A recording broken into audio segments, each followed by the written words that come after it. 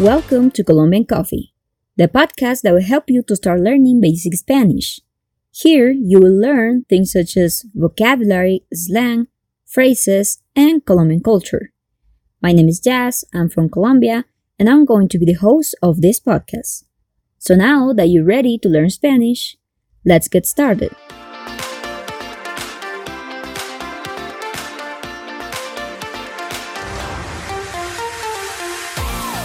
Now, Colombian Coffee is available on Spotify, so you can listen to this podcast whenever and wherever you want. If you're interested, you can find the podcast on Spotify as Colombian Coffee by Jazz Jaimes. Now, let's get started. The last week was celebrated an important holiday in Colombia, el Carnaval de Barranquilla. The Barranquilla Carnival is a folkloric and cultural event celebrated in Colombia. It is held annually in mid-February or early March. It corresponds to the Colombian version of the carnival, which is celebrated between Friday afternoon, that is 47 days before Easter, and Ash Wednesday at noon, that is 40 days before Easter, which marks the beginning of Lent, the 40th day before Easter. In this episode of Colombian Coffee, you will learn about this celebration and all the activities that are held each day of the carnival. The rest of this podcast is going to be in Spanish, so pay attention. El Carnaval de Barranquilla celebra la cultura y el folclore de la costa caribe de Colombia, donde muestran diferentes bailes, música y disfraces, costumes, que muestran todo tipo de animales exóticos, seres mágicos, superhéroes y hasta seres mitológicos. Algunos disfraces tradicionales más comunes en el carnaval son la marimonda, el garabato, el bonocuco y el congo. El Carnaval de Barranquilla es el segundo carnaval más grande de América Latina después del Carnaval de Río de Janeiro en Brasil. Sábado de Carnaval. Día 1 de Carnaval. El carnaval empieza el sábado con la Batalla de las Flores, The Battle of Flowers. La Batalla de las Flores es un desfile de carrozas, a parade of floats, donde muestran a la reina del carnaval, the Queen of the Carnival, y a muchos grupos musicales de folclore colombiano y disfraces. Se llama batalla porque muestran dos grupos que pelean en el desfile con música y decoraciones. Y al final del desfile se reconcilian, they reconcile, y siguen celebrando juntos. Domingo de Carnaval. Día 2 del Carnaval. En el segundo día de Carnaval se celebra la Gran Parada.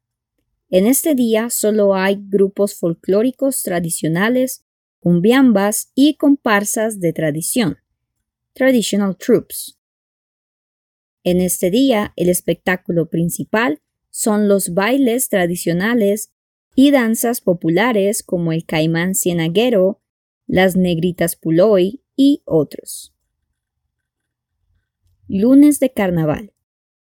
Día 3 del Carnaval. En este día se celebra algo similar a la Gran Parada, pero mucho más grande y colorido.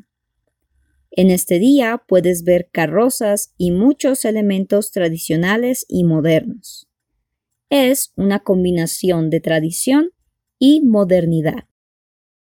En este día puedes escuchar música de diferentes ritmos nuevos y antiguos como la samba, la salsa, el reggaetón, la champeta, música electrónica, cumbia, mapalé y muchos otros. Es un día en el que la tradición se mezcla con nuevas tendencias y crean un espectáculo único. El lunes del carnaval también se celebra el Festival de Orquestas, donde muchos grupos musicales compiten por ganar el premio The Award del Congo de Oro, que es un premio muy importante en Colombia para los músicos. Martes de Carnaval, día 4 del Carnaval. Para terminar el Carnaval de Barranquilla, el último día se celebra el entierro de Joselito Carnaval, The Burial of Joselito Carnival, que simboliza el final del festival. En este día, muchos barrios de la ciudad hacen una ceremonia de entierro de Joselito que simboliza la alegría, joy. Joselito es un personaje, a character, que resucita, resurrect, el sábado de carnaval y muere el último día de carnaval cansado y con guayabo, hangover, y resucita de nuevo el próximo año de carnaval para celebrar de nuevo el carnaval de Barranquilla. ¿Y tú? ¿Has escuchado sobre el carnaval de Barranquilla? ¿Te gustaría ir al carnaval?